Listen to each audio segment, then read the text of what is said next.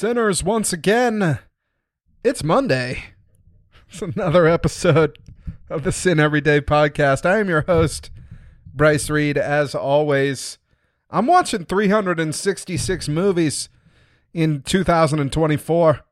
And this podcast that you're listening to right now is a weekly diary of all of the movies that I've watched in my progress towards this lofty goal of 366 movies. If you've been joining me every single week, thank you so much. Welcome back. Phase 6. Can you believe it? 6 weeks in. We're in a wonderfully good place. And I'm ready to talk about all of it. As it stands on February the 12th, 2024, we are 62 movies in. We've reached, which is crazy to me to think about, that we're here at the 12th day of the second month, and we're at 2 months worth of movies. We've made such great progress on our way there. I watched some phenomenal movies this week, some classic movies, some horrible recent movies, some wonderful recent movies as well. And I'm ready to talk about all of them. 12 movies. And we're now at 62 total for the year. As of, let's see, 31 plus 12 is 43. So we're almost 20 ahead. 20 days ahead of schedule here. At the beginning of February, we're making great time, making great progress. We're banking movies where we can, and I'm having a wonderful experience with it. I wanted to say something that I've noticed about. I had like a revelation this week. I was able to make wild progress despite the fact that like some days I really didn't watch 2 movies. But I was able to make incredible progress this week because I cracked the code. You know, for a long time I was like, man, how does somebody like Phantasm, the king of movies, my friend, find the time to watch 500 movies? And maybe this is not the way that he's done it. I wouldn't try to put words on what his technique is or guess how he's doing it, but it didn't occur to me that you don't have to have the entire runtime of the film ready to go in order to start watching a movie. You can start watching a movie at one time.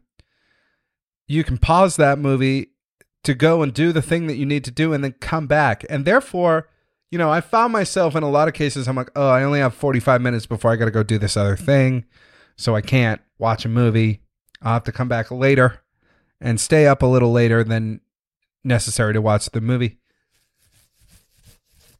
But what I won't have time after either. I'll only have 45 minutes after, but what I didn't realize is, you could watch the 45 minutes now and then pause it and come back. That seems, I guess, now that I'm saying it out loud, it seems stupid that it took me so long to realize that. But having realized it now, it completely changed how I was able to do things. Now, most of these I watched through all the way.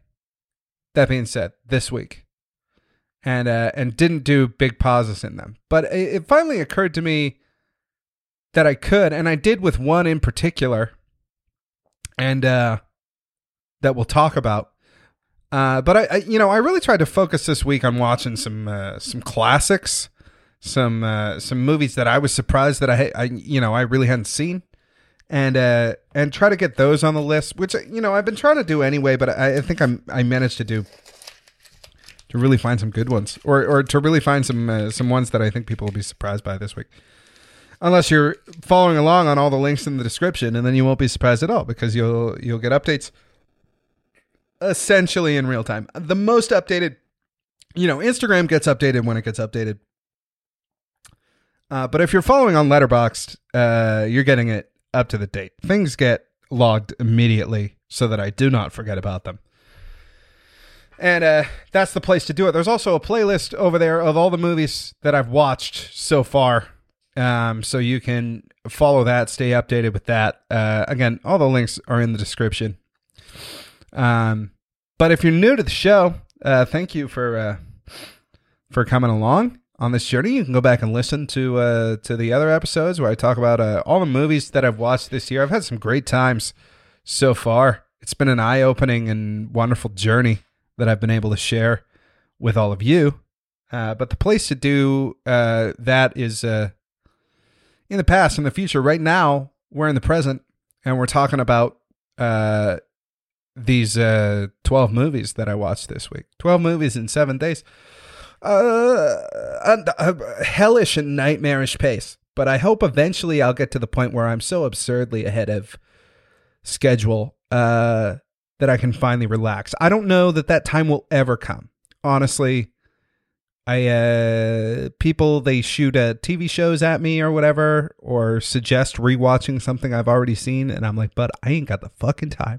I'm running out of time. I'm under the gun here, and I'm not. I'm so far ahead of schedule, and I need to relax, but I can't. Until my work is done here. That's how I'm feeling about it at this point. But, I want to talk about the week. I want to get into the movies here. I started out Monday night.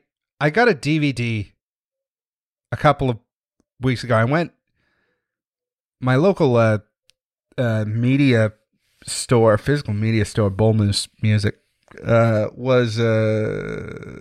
changed over their deals, their DVD deals that they had going, their bargain bin. And I got a lot of good things out of the bargain bin that I've been watching over the last few weeks.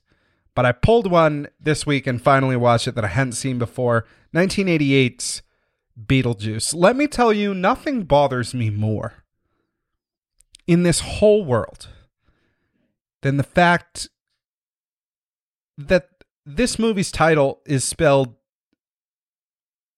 with a J. It's spelled the way you'd think that Beetlejuice is spelled, and then you get into the movie and it's not spelled that way. I don't know why that is. I've spent my whole week obsessively, frantically searching the internet for an answer to why they spell it differently in the actual movie than they do in the title. And I have not found what I believe to be an adequate answer for triggering my OCD to this extreme. It really bothers me, and it really bothered me throughout the film, but let me tell you, the film's exquisite. It's amazing. It's an incredible movie. And it deserves everything that it's got. It feels so wildly fresh and irreverent even now, so many years later. And we'll talk about it because I watched another movie this week that was very much, Beetlejuice walked so this movie could, walk at a similar pace beside it. God, I like the I like the movie a whole lot. Every turn that it made was really cool. All the characters were really fun and interesting, and I gave it 4 stars. I think the movie falls just short of being profound, but I also don't think it's aiming for that. I definitely wish that I had watched it earlier because it's got that 90s fun to it, even though it's technically an 88 movie. It feels like a lot of those sort of 90s movies that we got, kind of Jumanji, Casper the Friendly Ghost, kind of fun adventure films of the 90s. And Michael Keaton is fantastic. Michael Keaton across the board is underrated, quite frankly. He's awesome. He's so cool. Winona Ryder in the movie. Everyone makes it, you go to the Letterboxd reviews for this movie and it's just a bunch of thirsty men and women after goth princess Winona Ryder in this movie. Catherine O'Hara looking good too. I feel people sleeping on Catherine O'Hara in this movie. She's looking great. The classic scenes are classic for a reason. The dance scene at the table is amazing. A lot of the humor still lands, which is, there are movies coming out now where none of the humor lands. So the fact that a lot of the humor in this movie still lands is amazing. And the production design in a lot of places is like charming, interesting. It's cheap. It's made cheaply and looks crappy, but it looks crappy in a way that seems intentional and not, yeah, I enjoyed the movie a lot. And I really wasn't expecting to like it as much as I did. And I like old movies, but for some reason I was like, oh yeah, it'll be fine. It'll be what it is. But it's a great movie, and I enjoyed it. Enjoyed it quite a bit. And then the next day, on Tuesday, that was all I watched on Monday. On Monday I record the show. If you're listening to it now, I record the show on Monday. And then I really only got time to watch one movie at night. Otherwise I'm really stretching it. I don't really want to do that. So Monday night I usually watch one thing. But Tuesday I watched Dune. I had time. I had the day off on Tuesday. So I watched Dune, a 2021 version of Dune. I gave this movie 3 stars because I think it's incredibly well made, but honestly, I was probably being generous. I think the movie is okay. It's a lot of very attractive people in the desert. I can't recall a single detail of the plot of this movie at all.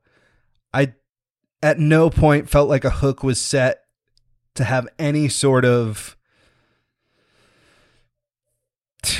interest in any of these characters or what they were doing. The entire movie felt like a huge lore dump to me, which is supposedly in keeping with the writing. I have friends who loved this movie, and I have friends who particularly loved this movie because they enjoy the book.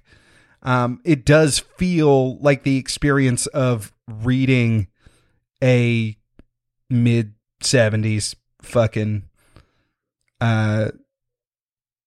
science fiction tome, where there's not so much a story as there is just like a bunch of lore ideas, and it just dumps lore on you until you give up or finish the book. And, it's hard to tell because this movie is split into 2 parts. I wanted to watch it because the second part is coming out. And I was like, if I like it, I'll go see it in the theaters. I'm not sure that I'll go see part 2 in the theaters. Maybe if I'm, down there, I guess maybe it'd be cool to catch it on the IMAX showing. But I don't know how I feel about supporting a movie that feels the way this movie does. I guess the reason I feel good about supporting it, about having watched it, is that I want to support something that, according to people who like it, so accurately portrays what's going on in the source material. Doesn't really stray from the source material at all. I think that's great. But boy, oh boy, I just didn't care about any of the characters in the movie.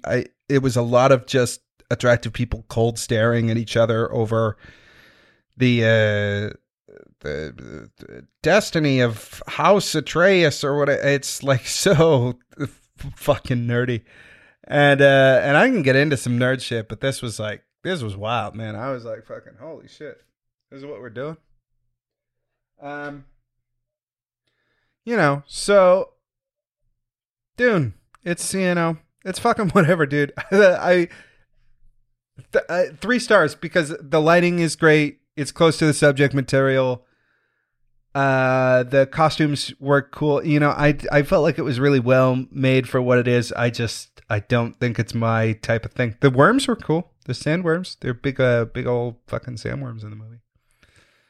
Anyway, the day that I watched Dune, I watched Raging Bull that night. I had a DVD of Raging Bull that I got in a grab bag. Was it a DVD? A DVD. I had a DVD of Raging Bull that I got in a grab bag from the Bull Moose in Biddeford. And I'd never seen Raging Bull before. Raging Bull, Martin Scorsese, I believe. And Robert De Niro. Robert De Niro plays a...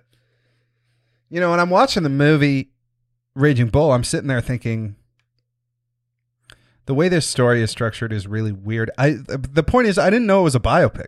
I thought it was like just a Rocky type thing, you know?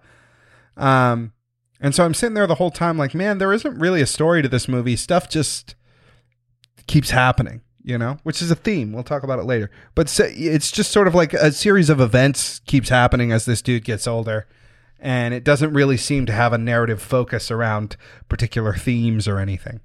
It feels like a biopic. And I'm sitting there the whole time being like, this feels like a biopic. And then I'm like, oh, that's kind of cool that it's like a narrative film that's built like a biopic, so it makes it feel more realistic, you know? It's like a play on biopics. But then it turns out it's a biopic. So I didn't realize that until really late in the film, and I was like, oh, it's about a real guy. This feels like a movie. Maybe if I rewatched it, I'd like it more. This was a 2-star movie for me. I think it's okay. I sat at the end of the movie feeling like, why did I need to know any of this? You know, there's no redemption for the character at all. He's a dirtbag from the beginning. And over time, he consistently displays that he's a dirtbag, and then at the end of the movie he's a dirtbag. It's just a dude being a dirtbag for like 2 hours. There aren't really any lessons learned or redemption arc or anything, like none of that. It's just a dude who's a dirtbag. Even at the end of the movie, he's like blaming other people for why it didn't work out for him or whatever. And maybe that's kind of the point, that, you know, and it's like that's how you're supposed to feel about this guy, is that, but I ended up leaving the film being like, what? If the point of the movie is that this dude is a dirtbag, why did we make a movie about this dude's life where he's just a fucking dirtbag to everybody? And then at the end, he, I guess he kind of gets a comeuppance to a certain extent. You know, life doesn't go well for him near the end of the movie. So there's that sort of exploration of like, what if you made a biopic about a villain? I guess that's fairly interesting, but not in a way that made me enjoy my time with the film at all. It's just a really a crappy dude just being a crappy dude for fucking 2 hours. And at the end, I felt like, well, why? You know? But, you know, 2 stars. 2 stars is okay. That's an okay movie. But, you know, I got the DVD in a grab bag. It was just a spindle of loose DVDs. And I didn't keep it, you know? Raging Bull, pretty easy to find. And when I was done with the disc, I discarded it because I wasn't going to need it again. I think maybe I should get like a big wallet to put grab bag discs in. Probably be better for everything, you know, better from a collection standpoint, and then just better from an environmental standpoint. It's like, why am I, you know, it seems silly to me. But the next day, I only watched one movie. And so I got on Max looking for Phantom of the Opera. Gerard Butler, Phantom of the Opera, the movie. I haven't seen the movie. I've seen the 25th anniversary Live in London show. I'm familiar, of course, with the show, but I've never seen the movie, the Gerard Butler movie from 2006, 2009, whenever that came out. So I wanted to watch it, and last I knew, it was on HBO Max, or Max as it is now. But it's not anymore. It's not on Max anymore. It's supremely disappointing. And so, you know, I was like, well, I'm already in a musical mood, and I saw they have this Dix the Musical is what it was called. And so I was like, oh, I'll watch that. I'll sit down and watch Dix the Musical. And I assumed it was going to be queer friendly, not just because it's called Dix, but also because it's called the musical. And I was down to watch a sort of a LGBT focused film or whatever. I don't know that I would call Dix the Musical LGBT focused. I'd call it really bad. It was I was blown away by this movie in so many ways, but the way that it confused and impressed me the most was that anybody with the authority to do so read this script and said, yeah, how about $8 million? They spent $8 million on this movie. That's crazy. And I thought it would be fairly decent. Nathan Lane is in it. And apparently that's not like a good barometer of quality for a movie or whatever. But I assumed he wouldn't be in the movie. It was going to be fucking terrible. It was really bad. It was really bad. It was really bad in the horrible, problematic left turn that it makes at the last minute in the name of comedy. It's really trying to be funny. It's a comedy written by two people that I don't think are terribly funny, and no names too. So like I assume that like, and maybe it's somebody's kid or something. Like I guess that would make sense, but I assumed it would be like somebody notable was involved with it, and that's why it managed to get made. But like Nathan Lane's the most notable person. He just plays a part in the movie. He's not a writer or a producer, director, or anything. He's just in the movie. I was blown away by how weird and bad this movie was, and an A24 film too. A24 was like $8 million. Please give us the movie that is outlined in this script, and in return, we will give you $8 million. And there's like a blooper in the credits. They roll bloopers in the credits like it's a Jackie Chan movie. It's pretty funny. And one of the dudes who wrote it, it's written by the two guys who star as the leads in the movie. One of the dudes who wrote it is like, he laughs and the other one's like, why are you laughing? And he's like, because they're letting us make this movie. And I couldn't agree more. I was like, wow. And then like they show like phone footage of the like 2-man version of this that they did in some like black box theater in New York City. It's just so like snake eating its own tail, tiny house, Broadway culture thing. The songs aren't particularly good either. And there's a lot of humor that's just like, it goes from like offensive to like bizarre to like just, absolute fucking nonsense. And I it didn't have anything to say. Was it worse than Jay and Silent Bob Reboot? I don't know. I feel like I somehow cringed less during this movie. Although the other big thing I didn't like about this movie, I found both of the leads of this film to be fiercely unlikable in their performances, in their I hated both of their faces. They did the running gags. Every time the running gags would come up, I would be like, what? There's maybe a couple of gags in the entire movie that I thought were funny because of how sort of breakneck left turny they were. But yeah, man, maybe like 2 laughs in the whole movie. 1 star for Dix the Musical. I was, it's funny because Megan Thee Stallion's in the movie. She's got like a whole rap that she does in the movie.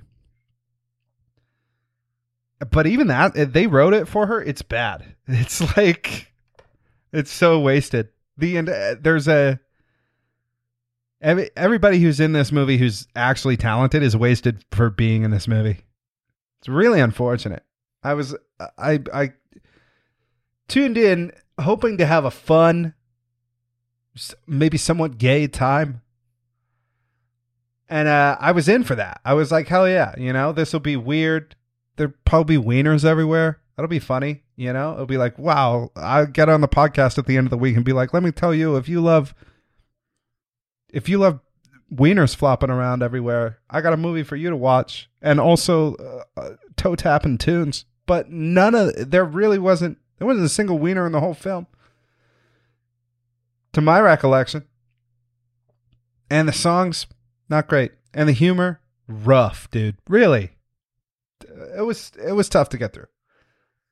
But I have no right. Did I think Dix the Musical was going to be good? Probably not, So like, I'm not sitting here being like, they told me it was going to be good. No, it was very clearly going to be not good. And I watched it and it was not good. But it really took the wind out of my sails. I wasn't able to watch anything for the rest of the night, unfortunately. I didn't watch anything until the next day, when I watched 1978's Superman the movie. I really liked Superman the movie. I think it gets a 3 stars from me. There were some things that shocked me about this movie. First of all, the incandescent suits that they're wearing on Superman's home planet, super cool. The fact that they did that all in camera, like they're just weirdly reflective suits that give off this light, so sick. Marlon Brando playing Christopher Reeve's dad, so cool. Really fun to see. This movie, Superman the movie, is written by Mario Puzo. Mario Puzo, of course, most notable for having written the novel The Godfather, on which The Godfather Parts 1, 2, and assumedly Coda, The Death of Michael Corleone are based on. Godfather Part 3, whatever you're going to call it. And so I was like, wow, Mario Puzo, the fucking Godfather guy, was like, yeah, I'll write Superman the movie. And let me tell you, this movie, Superman the movie, is so much hornier than The Godfather. I watched The Godfather later in the week because I realized I hadn't seen that. It's so much hornier. Superman the movie. Lois Lane the entire time is on the verge of being like, Superman, I want you to rail me right now. At every turn in the movie, she's down. And then Clark shows up and she's like, yeah, whatever, Clark. Leave me alone. You're a weirdo. You're a fucking weirdo, bro. And I thought I had a great time with it. I'm looking forward to Superman 2. I'm told Superman 2 is the best one. And so I'm looking forward to watching that down the road. But there's a bunch of cuts. So I got to, that's kind of the annoying thing about legacy films, is that there's usually a bunch of cuts and you have to pick the right one, otherwise you're kind of SOL. I don't like that. I don't like being forced to do that. Yeah, I have to do a bunch of research to figure out which version of the movie I'm supposed to watch. Even with Superman, there's 3 or 4 cuts of the movie. I watched the one that's on Max, for what it's worth, which I think is probably the theatrical cut. But I know there's a cut of this movie that's 3 hours long. I guess they added a bunch of footage to the movie to make it... a 2-night television event. of an hour and a half each. And as a result, there's like a 3 fucking hour cut of this movie that exists out there that people like, but people, only suggested if you really like Superman the movie. And Superman the movie was 3 stars for me. It was good. It was fun. It was interesting. My brother was in the room for a little bit of when I was watching Superman the movie, and he's like, it's so interesting that Christopher Reeve is like a regular looking dude in the movie. Like, he's Superman, but he's not. And it's like, yeah, it's 1978. So if they had made this movie 6-7 years later, it would have been like Arnold Schwarzenegger as Superman and fucking Dolph Lundgren as Superman. You know what I mean? It would have been a different time. But, like Rocky's not like fucking out of his mind ripped in the first one. But then by the time we're talking about Rocky 3, Rocky 4, he's roided to the fucking gills. He's fucking juiced like nobody's business, because that was how it ended up being pretty soon after that. I mean, even the movie that I'm going to talk about that I watched after. So after Superman, I'm just going to move on. After Superman, I watched, I don't want to move on just yet though. I will. We'll put a pin in that. But, because there was one thing I wanted to say,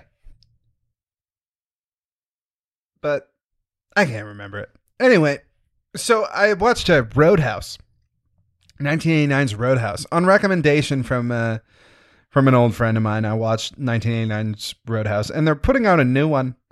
It's unfortunate, I guess. It's going through some issues with the director's very upset about Amazon having purchased MGM and having changed Roadhouse from a theatrical presentation to an Amazon exclusive. Very upset about the whole situation.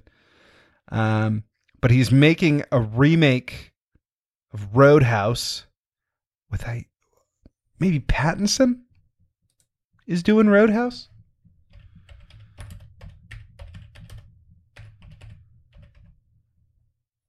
Gyllenhaal. And Conor McGregor's in it? That's going to be funny. That's going to be fucking weird as shit. Anyway, Jake Gyllenhaal doing Roadhouse.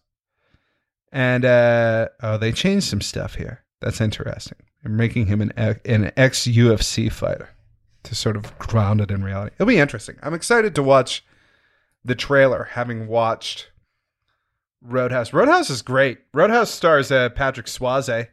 And Patrick Swayze is, he's ripped in the movie. It's 1989, so he's ripped. And it's a fantastic action movie. And sort of at every turn, you're like, oh, man, Sam Elliott's in it too. Sam Elliott does a great job in this movie. And at every turn, you're ready for the character to either cut and run or go fight the bad guy. And kind of either, what I loved about the movie is how long in the movie him just leaving would be kind of acceptable until some turns happen sort of in the back, the back 45 that really, he has to end up having a head-on collision with the bad guy in the movie. And I enjoyed Roadhouse a lot. 4 stars. Great film. Great 80s action film, but it's not over the top. I thought the fights were cool. And it surprised me how late into the 80s this movie felt, because it feels like an earlier 80s thing, But Swayze does a great job, and Sam Elliott does a great job, and the story was really drew me in with this one. I'm excited to see what Gyllenhaal could do with it. I don't know who's directing Roadhouse 2024.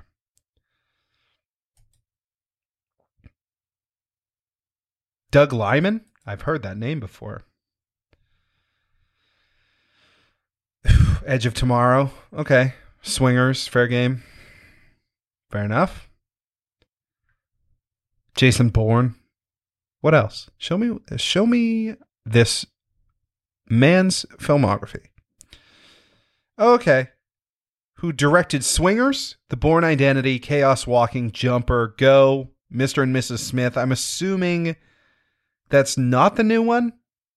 I'm assuming that's the Angelina Jolie, Brad Pitt, Mr. and Mrs. Smith. I don't think it's the original or the one that just came out with Don Glover. Fair Game, Locked Down, Edge of Tomorrow, The Wall, American Made. Interesting. He's doing Roadhouse. He's real mad at Amazon/MGM. Understandably so. I don't want to make it sound like I'm not sympathetic. I get it. But I like that movie a lot. I got on a train afterwards. I went to visit family for the weekend. And while I was there, I sat down and watched 8th Grade. I want to make a change to this in my notes because I'm looking at it now and realizing that I misspelled the word eighth to an embarrassing degree. And if it comes up later that I did this and I see it, I'm going to be like, I knew that was wrong when I looked at it that one time.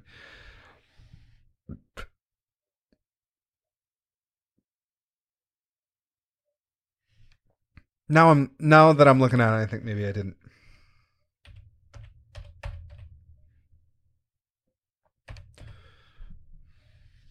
No, I didn't. I spelled it correctly. I'm being crazy now. Look, part of this journey is meticulous note taking. I've done a lot of note taking. This is a tangent that we're going to go on. I've note taken a lot of ways. Initially, I started out this journey, and I was writing down this information, the title of the movie, the year it came out, the day I watched it, the star rating I gave it, and the source that I got it from. These are the things that I write down. And I was writing them down on sticky notes, and I was putting them on the wall of my bedroom. My bedroom is not small. This isn't a flex. I'm just telling you what the situation is. It's not a small bedroom. But very quickly, the sticky notes situation got out of hand. There were so many sticky notes, and there was not going to be enough space for 366 movies. There wasn't going to be enough space, and I was worried about it. So I switched to doing it on note cards, and I had a physical pen and paper diary that I was writing these in. But then, honestly, the note cards got kind of untenable. And also, it's just not, I was doing all of these things to keep it I am partial to handwriting with stuff like this. I feel like it feels more methodical, feels more artistic. I'm not above being needlessly kitschy. But I was writing it on the note cards.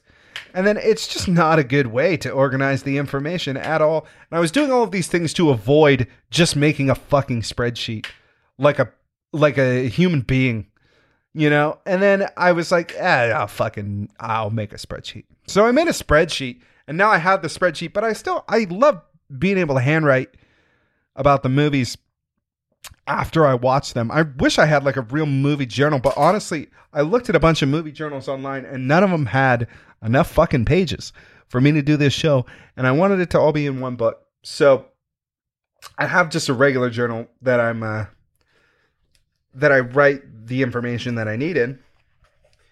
And I was like, fine, I'll do the spreadsheet. I'll give up the journal, but I can't. And so I'm keeping the journal still for my own purposes, I guess. I don't know.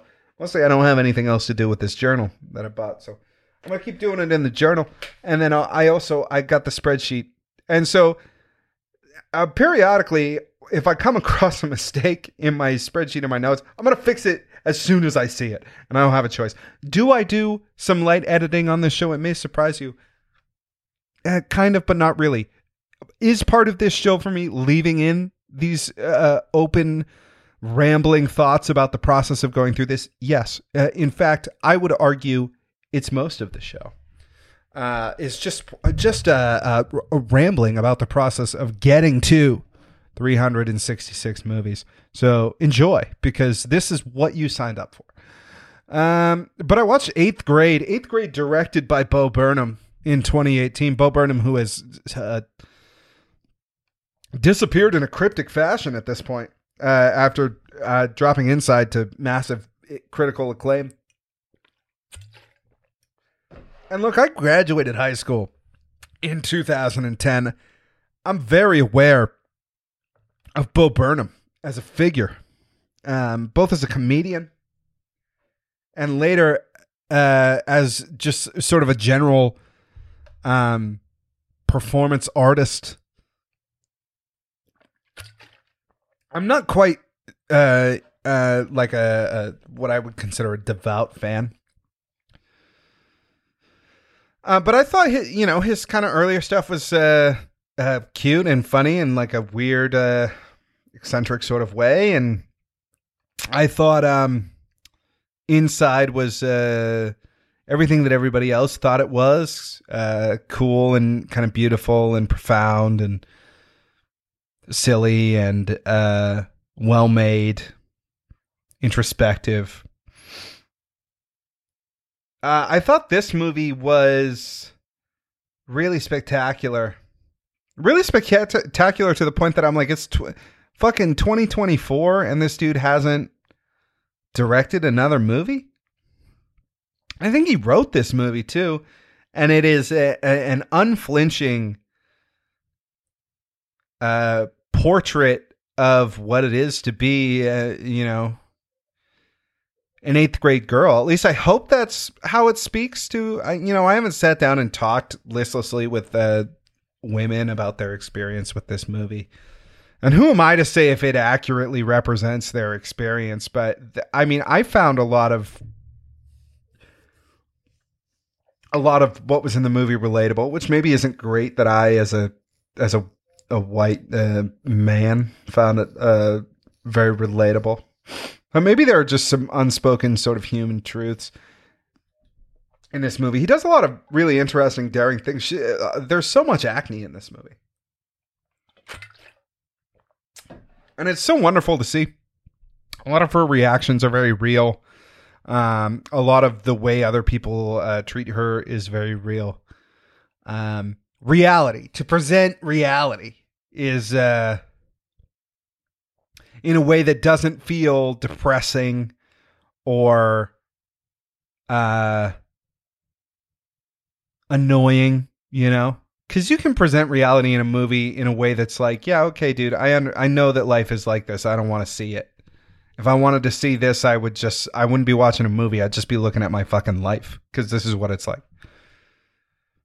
But that's not how I felt with this movie. It had a lot of really wonderful things to say, and you just can't help but feel, I'm not a person who has children, but there's a part near the end of the movie where the dad and the daughter have a conversation. This isn't really a spoiler. You kind of expect it from a movie like this, but the dad has a conversation about how much he loves being this little girl's dad. And not only is it a fantastic performance from both of them, and you really believe it, but you can see, it's like, who wouldn't want to be this kid's dad? This kid rules. She rules. She's awesome, And you just totally, it's a character study, but you fall in love with the character watching the movie. You're like, she's so cool, She's trying to be, she's just trying to be confident and trying to figure stuff out. And it's a joy to watch her try to figure stuff out. It really gives you that feeling of parenthood, like you feel like the dad. You feel like you're trying to connect, but at the same time, you're just fascinated watching this person sort of figure things out. It was really cool. I don't think there's anything quite like it. So that was the 5-star film of the week. That was the one that got to 5 stars, is because I feel like it is profound. I feel like it says things that I've never seen a movie say before. It says a lot of things that I have seen movies say before, but it's so brilliantly well made that it's really a bummer that, I mean, he directed Inside, but Inside's kind of he sort of went back to performance art, but it's like, I want to see him direct more movies. Maybe for all I know, he fucking hated it. Maybe he didn't like doing it. But the other thing that the movie does, which is something that I've heard him as a figure express before, and it really does make me think, as somebody who's reaching the age where beginning a journey of parenthood is like not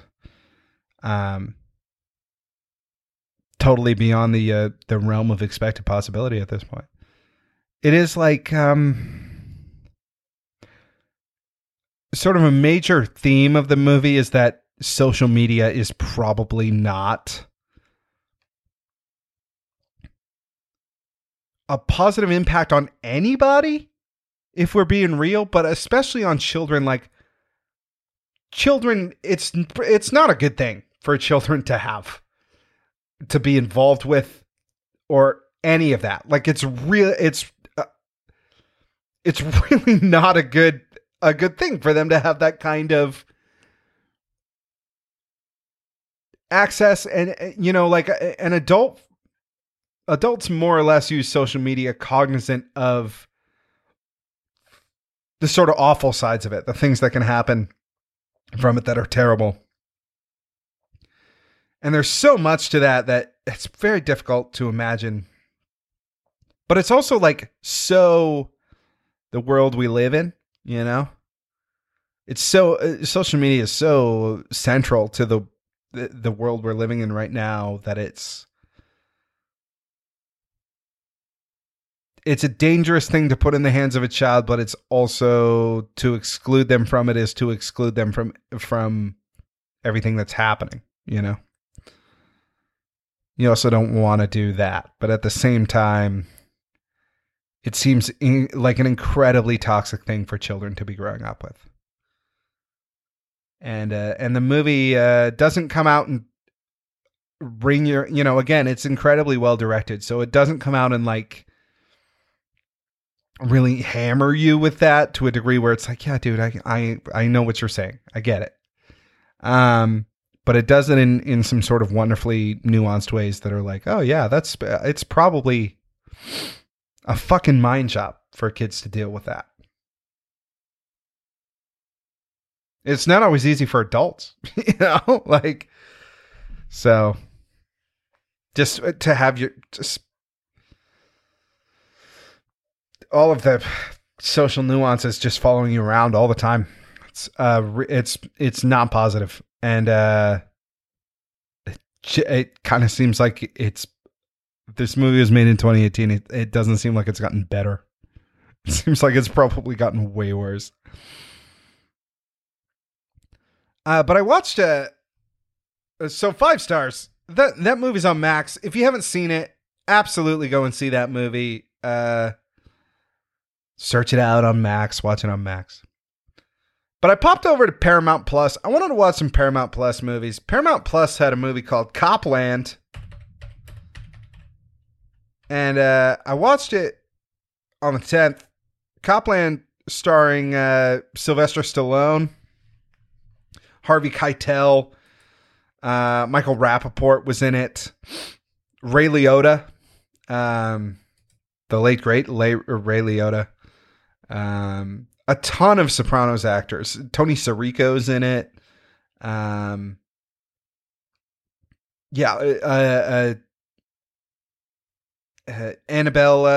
Sciorra, who's also in Sopranos. It was like a who's who of character actors who ended up in the Sopranos. Edie Falco's in it. Frank Vincent. Yeah, I was like that, and it was watching all of those come by was like, oh hey, kind of interesting. But Noah Emmerich too, who was in The Truman Show, is where I most notably know him from. But Copland was great. It was really interesting for me to see because on Paramount Plus, the sort of description from the movie was listed as from the director of Ford v Ferrari. Now, Copland came out in 1997. Ford versus Ferrari came out like, I feel like 2-3 years ago. And so it's kind of interesting to think of this like movies last forever. Movies are running, you know, to think of a streaming service as like a movie theater with 1,000 rooms, you know, and where movies sort of live in perpetuity there, and they run at this. They have a run that they do at this streaming service, and the idea that somebody's director credit can be like sort of retroactively applied. Now that happened, of course, when movies were coming out on DVDs and stuff like that. People would be like, oh, you know, this director, and then in parentheses, it would be something they ended up doing later, you know. But it is kind of cool to think about the idea of a movie being promoted off of the back of a movie that came out later. But Copland, basically, the idea is that some NYPD cops have sort of all decided to move to this one town in New Jersey so that they can exist in some sort of town where cops are treated better or whatever, you know, kind of. And Sylvester Stallone plays a deputy who doesn't come from the city. He's from that sort of hometown, and he's always wanted to be a cop, but he couldn't sort of pass some health exams or whatever. So they make him a local deputy of some kind, because he's like a local hero after having saved this woman. And there's all this wonderful nuance to the story, but the long and short of it is the cops living here in Copland, as they call it, are trying to cover up for one of their own that messes up, and Sylvester Stallone's character, and it's a wonderful performance from him. And Sylvester Stallone doesn't get enough credit. People who think Sylvester Stallone is a bad actor haven't watched very many Sylvester Stallone movies. He's a phenomenal actor. He's so fantastic. Watch Rocky. Watch fucking First Blood. He's incredible. He's amazing. And he's amazing in this movie too. Every time I watch a Sylvester Stallone... No, I'm not to say I haven't seen bad Sylvester Stallone movies, okay? I've watched Over the Top. But this wasn't one of them. I thought he did a fantastic job in this movie. And his character ultimately sort of has to choose between whatever it is cops are doing and actual justice. And he ends up choosing actual justice eventually in the end, and sort of, and there's action, there's a shootout sort of at the end or whatever, but most of it's a drama. And it's very, very good. I thought it was a very strong movie. I was really glad that I got to watch it, and a fun story to get sort of enthralled in. It is going back to it. It's interesting splitting up Dune into two parts. It's kind of hard to judge the story of Dune because it's half the story. It's not even the whole story. So, I mean, that's what kind of exciting. Like, maybe by the time we get through Dune Part 2, I'll be like, now I understand it. You know, assuming there's not a Dune Part 3, which maybe there is. I think it's fascinating that they're doing this Wicked movie based on the Broadway musical, and they're intending to split it into two parts. I think that's a fascinating move. I think it's going to be rough waters. Although, I don't know. Wonka did really well. Which is awful. It's fucking awful that it did so well. I'm mad about how well it did. Because I sit there and I go, they're putting out a Willy Wonka origin story movie. Like, how bereft of ideas do you have to be before you put out a Willy Wonka origin story movie? Hopefully the public will reject this and they will just fucking make some new ideas. But instead, it fucking did really well at the fucking box office. So now it's like the The groundhog seeing his shadow. Now we're going to get a fucking... God, I don't even know, dude. Just endless, stupid prequel origin stories about Han Solos of their respective franchises, dude. And I'm not looking forward to it. But, Wicked's at least like an actual Broadway musical. And I think the decision to split it into two parts is a decision to watch two movies not do very well at the box office on account of how rough musicals have had it lately. But we'll see. Hopefully they're both great. My girlfriend, of course, is wild about it, so ready for it. So I'm ready to go and see it. I'm excited about it. I'm going to go. I was going to talk about this later, but I'm going to go this coming weekend, and see that Bob Marley movie. That's going to be a stinky theater, let me tell you. I'm excited to see what they could do with the life of Bob Marley. There is a wonderful, fascinating, fresh biopic to be made of that man's life. Is that the movie they're going to make? Probably not. But it's there if they want to make that movie. We will see. I'm excited for it. I hope that it's playing in IMAX so that I can go and see it in IMAX next weekend. That is my hope. But then again, we shall see. But I was down at the Cinemagic this past weekend. I was in town. I had nothing to do. I was like, you know what? I'm going to the movies.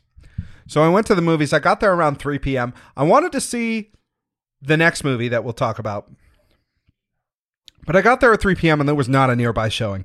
It was waiting an hour in most cases. And I didn't want to do that. If I thought more about it, I could have maybe gone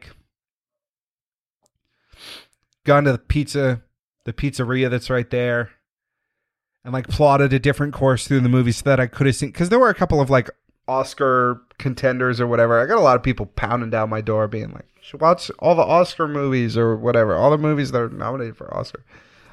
Again, I've been over that. Some of those movies I have no interest in seeing. I don't want to spend 3.5 hours watching Killers of the Flower Moon. I don't want to do, I don't really want to watch Oppenheimer either. So, and those are the two big ones.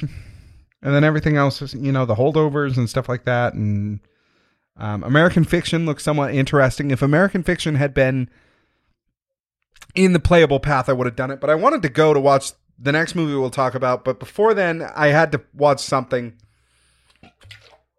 that was on at 3 p.m. So I went and saw 2023's Popular Theory. Popular Theory is a movie for children. And it was either that or a movie that was clearly for children. And all I had to go off, because it was a CGI, talking animal movie, which probably might have been better. I mean, Popular Theory is a 3-star kids movie all day. It's pretty good. I like mostly that it's very pro-science throughout the whole movie. And I felt like it had good messages or whatever, but it wasn't trying to be anything profound, and it certainly wasn't. It was a fun little kids movie it was for children. And I went and I watched the movie, and it was fine, a fine way to pass the time, and it was enjoyable enough, Again, it's good. It's 3 stars if that's the type of movie you're looking for. But for me, I was like, oh, this is a kids movie for kids, playing at 3 p.m. on a Saturday. I guess I kind of get that. And I just wish something else had been playing at 3 p.m., but nothing was, and I was there. So I went in and I watched Popular Theory. And I had a fine enough time with it. The plot in general is these two genius level intellect kids that are going to high school develop a special chemical that releases, it hides a lot behind pheromone pseudoscience. But basically, it releases such potent pheromones that it makes you instantly popular with everybody who has the ability to smell them. And that's the whole plot of the movie. Sort of hijinks ensue, as it were. The movie about friendship. I like that it was about friendship. I like friendship. But, it's fine. 3 stars. It was okay. But I wanted to see Lisa Frankenstein, which was, the poster said in theaters this Valentine's Day. I saw this movie on the 10th of February. It's distinctly not Valentine's Day. So I don't know if they dropped it a week early or whatever. Lisa Frankenstein, I wanted to see. It's directed by Zelda Williams. Zelda Williams is the daughter of comedic cinematic legend Robin Williams of Jumanji fame, of Good Morning Vietnam fame, of Mrs. Doubtfire fame, of stand-up comedy fame. What else? Of Genie fame. Perhaps the voice and the man that changed voice acting as an industry. His sort of stunt casting in Aladdin paying off to the degree that it did really put steam behind the idea of not hiring voice actors and hiring professional actors to voice act your stuff. Is that a positive impact on the industry? Maybe. In some cases, it certainly worked out. I mean, Jack Black, But other people would argue that it hasn't necessarily been a positive thing at all times. But Robin Williams is the start. Robin Williams, a genius and a wonderful, a fantastic actor. Anytime I've seen him in something, I've been like, God, he's so fucking good. And so I wanted to see Zelda Williams as a director. It was very enticing to me. I come to find out this was written by Diablo Cody too, Lisa Frankenstein. The title being a dual reference, both to Frankenstein and Lisa Frank, a popular of fame from the 80s. And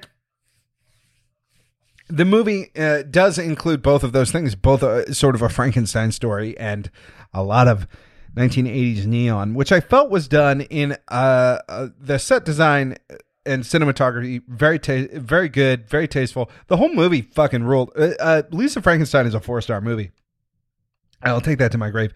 I think the movie took so many fun, exciting turns. The performances I thought were fucking great throughout the film. I had so much fun with the movie. I feel like the movie was having fun with itself. Like, I thought it was going to zig and then it zagged, and it zagged for no other reason than wouldn't it be fucking funny if it did. Outrageous. And again, I think this is the movie that I was like, wow, this is so Beetlejuice in so many ways, from a willingness to play with the tone and all of that stuff. I thought it was really, really good. I hope, of the movies the 2 movies that I saw in the theater, of kind of all the movies that I saw this week, Lisa Frankenstein, I think, is the one that you should go and see. And honestly, like, Eighth Grade is an outlier here. It's a fantastic 5-star movie. But I think I maybe like Lisa Frankenstein more than any movie I saw this week, for sure. Even the things, all of them had stuff that was profound about it. And Lisa Frankenstein, I think, is a 4-star film because, I don't think it's profound. I think it's a great starting point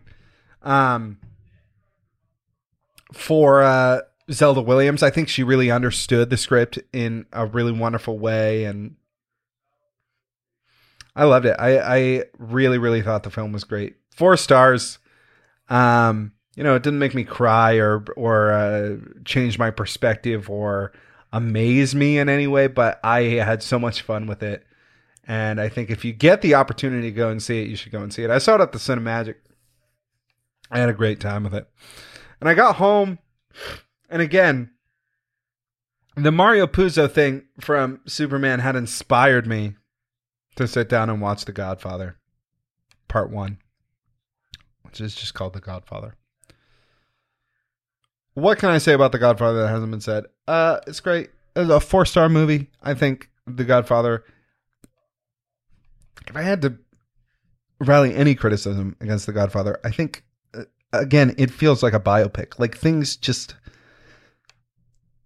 happen. The story doesn't really feel like it's going anywhere in particular. It just feels like it's going, you know? It isn't really about any particular event. Like, it kind of tries to cover these entire people's lives. It feels like, again, it feels like a biopic. And I left the movie feeling like I wish it was more focused on something, on saying something, doing something, on finishing a story for a particular character. And it doesn't really do that for anybody. It's, you know, because there's going to be more. But unlike kind of modern movies where they would find a story to tell in the first one, this feels like a first episode of a series. And I didn't love that. I don't typically love that in movies. I want there to be more to watch in the sequels, but I like it when the movie itself sort of rounds off to being its own thing. And I don't know that I feel that way about The Godfather. But I liked it a lot. The performances are fantastic, and I think the writing's really pretty good. Pacino is kind of across the board really good in so many things, but this is the role that he will probably be most remembered for, is him playing this role. So Michael Corleone, there we go. Of course, when I'm under pressure to remember it, that's when I can't remember it. But Michael Corleone, he does a great job, and I think the movie's really good. But I want to get on to talking about our Tubi movie of the week, which was the last movie that I watched this week. I got around to it yesterday on Sunday. Goon is what we watched. Seann William Scott's Goon. Watch this movie, dude. Oh my God, I liked this movie so much more than I thought I was going to. I thought it was going to be Seann William Scott being Seann William Scott, exuding dirtbag energy, being a smart aleck, you know. Instead, he's playing completely against type in this movie, in sort of like hockey Rocky is sort of the idea here. There's a lot more sort of comedy elements to it, like mid 2000s, like or 2010s comedy movie. But his character is this absolutely lovable empty head. He's kind to everybody. He cares for everybody. His heart's absolutely in the right place. He's dumb as shit. It's Rocky. It's Rocky. It's just Rocky, but with hockey. And I don't like that those two words rhyme the way that they do, but they do. I had such a good time with this movie, and I loved this character so much, which is kind of a theme for this week. But I wanted to be friends with him. I wanted, watching this movie, and there were so many brilliant comedy moments that come from the character that Seann William Scott is playing here, that he put together, and maybe that's all in the script, or they sort of happened upon this character together, and they were like, oh man, that this would be how they would react and stuff. Very funny. God, so fucking funny. And I loved it. I really, really liked The Goon.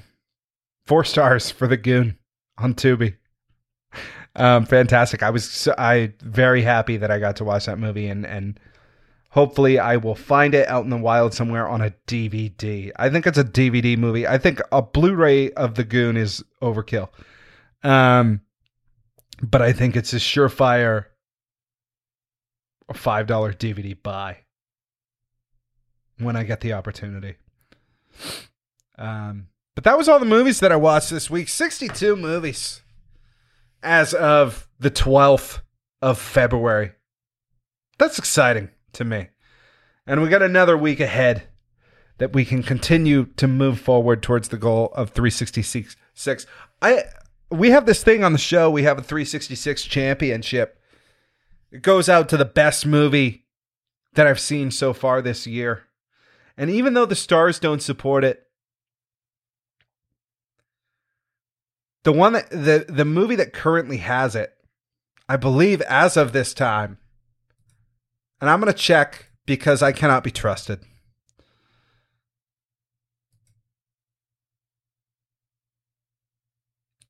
Yes, I'm certain of it now. The movie that has it right now is Diabolique still. And it's tough because Diabolique is a spectacular movie. But I'm changing hands on the title today. As of 2/12/2024, the new 366 champion is Lisa Frankenstein. Go out and see this movie. Have a blast. Get rocked when things take a turn that is wild. You will have a great time with this movie. I love this movie. Lisa Frankenstein. Go and see it. Brand new in the theater. That's our 366 championship winner right now. Our champion is Lisa Frankenstein. Fantastic movie. But we're going to spin the wheel. I added a movie to the wheel. I decided now when I add things to the wheel, I want to talk a little bit about them, about why I added them. In most cases, I kind of try to trade off every week between adding something because it looks ridiculous and silly and adding things because it's a legitimately like great movie reportedly. And Tubi has it. I try to highlight the swath of material that Tubi has to offer. And boy, they have some stuff, let me tell you. But last week I added Do the Right Thing, and everybody that reached out to me, thank you for reaching out to me if you reached out to me, was so like, hell yeah, Do the Right Thing. I can't wait for it to come up on the wheel. That movie rules. I can't wait for you to see it. I love that movie.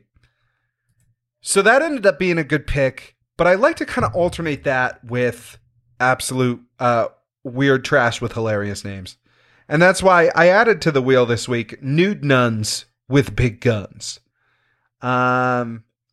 Guarantee, I would assume at this point, of violence and nudity.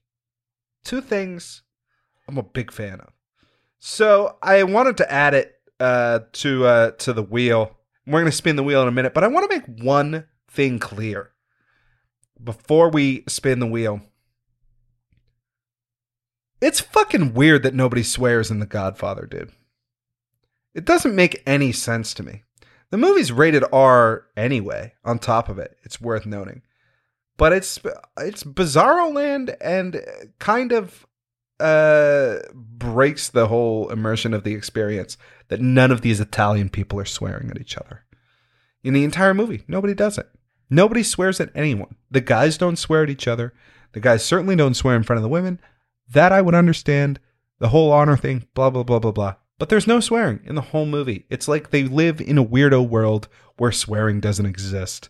And it's dumb because the movie is abhorrent in so many ways. It's egregiously violent. But nobody says any bad words because God forbid, while they're murdering each other, somebody says fuck. It's weird. It's really weird. And when I think about that movie, I think that's kind of weird that nobody swears in the whole movie. Anyway, I wanted to make that point before before we move on. I'm not looking forward to an entire second half of this story. Not second half, second third of the story, where again, nobody's swearing. I know these people would swear if this was real, but instead they live in fake attempted PG-13 world that doesn't pay off anyway because it's still rated R, where nobody swears at each other despite being very Italian and also being very, they're criminals, but they don't say fuck at each other. It's weird, or shit or hell or damn or any of that stuff. Like, it's just not in the movie, but fuck specifically isn't in there. Very strange. To this day, I think that's very strange. But anyway, we're going to spin the wheel. I hope you're ready for it. Me, I hope New Nuns with Big Guns gets picked first week. I hope the wheel sees that and they're like, dude, that's what we're doing for sure. But it could be any of these movies, and I'm looking forward to what could happen. When we find out on the wheel, I will read the synopsis of the movie, which I'm excited to do. But here we go. We're going to spin.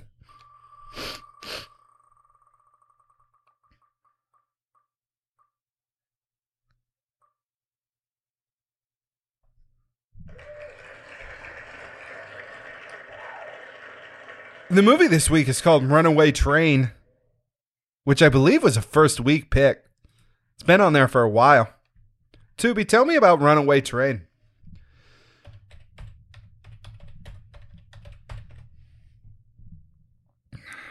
Oh, geez. This looks exciting. Runaway, is this the correct Runaway Train? Okay. There's only one on the whole. Oh, there's a movie on here called Punk Rock. That's interesting. Man, Tubi. It's full of treasure. Also trash. Runaway Train, 1985. Two prison escapees hop a train during the dead of winter. But their ride...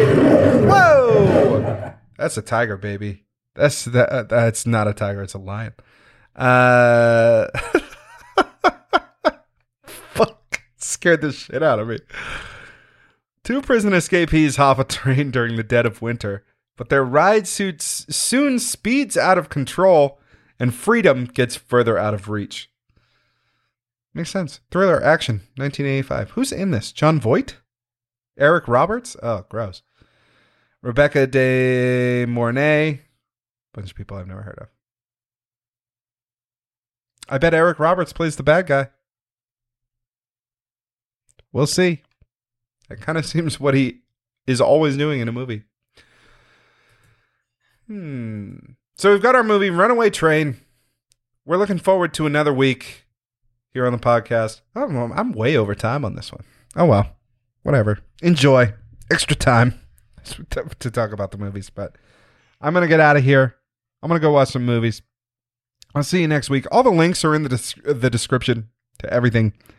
Instagram, Letterboxd, email, all that stuff. So go and check it out. And we'll be back next week. Until then, sin every day.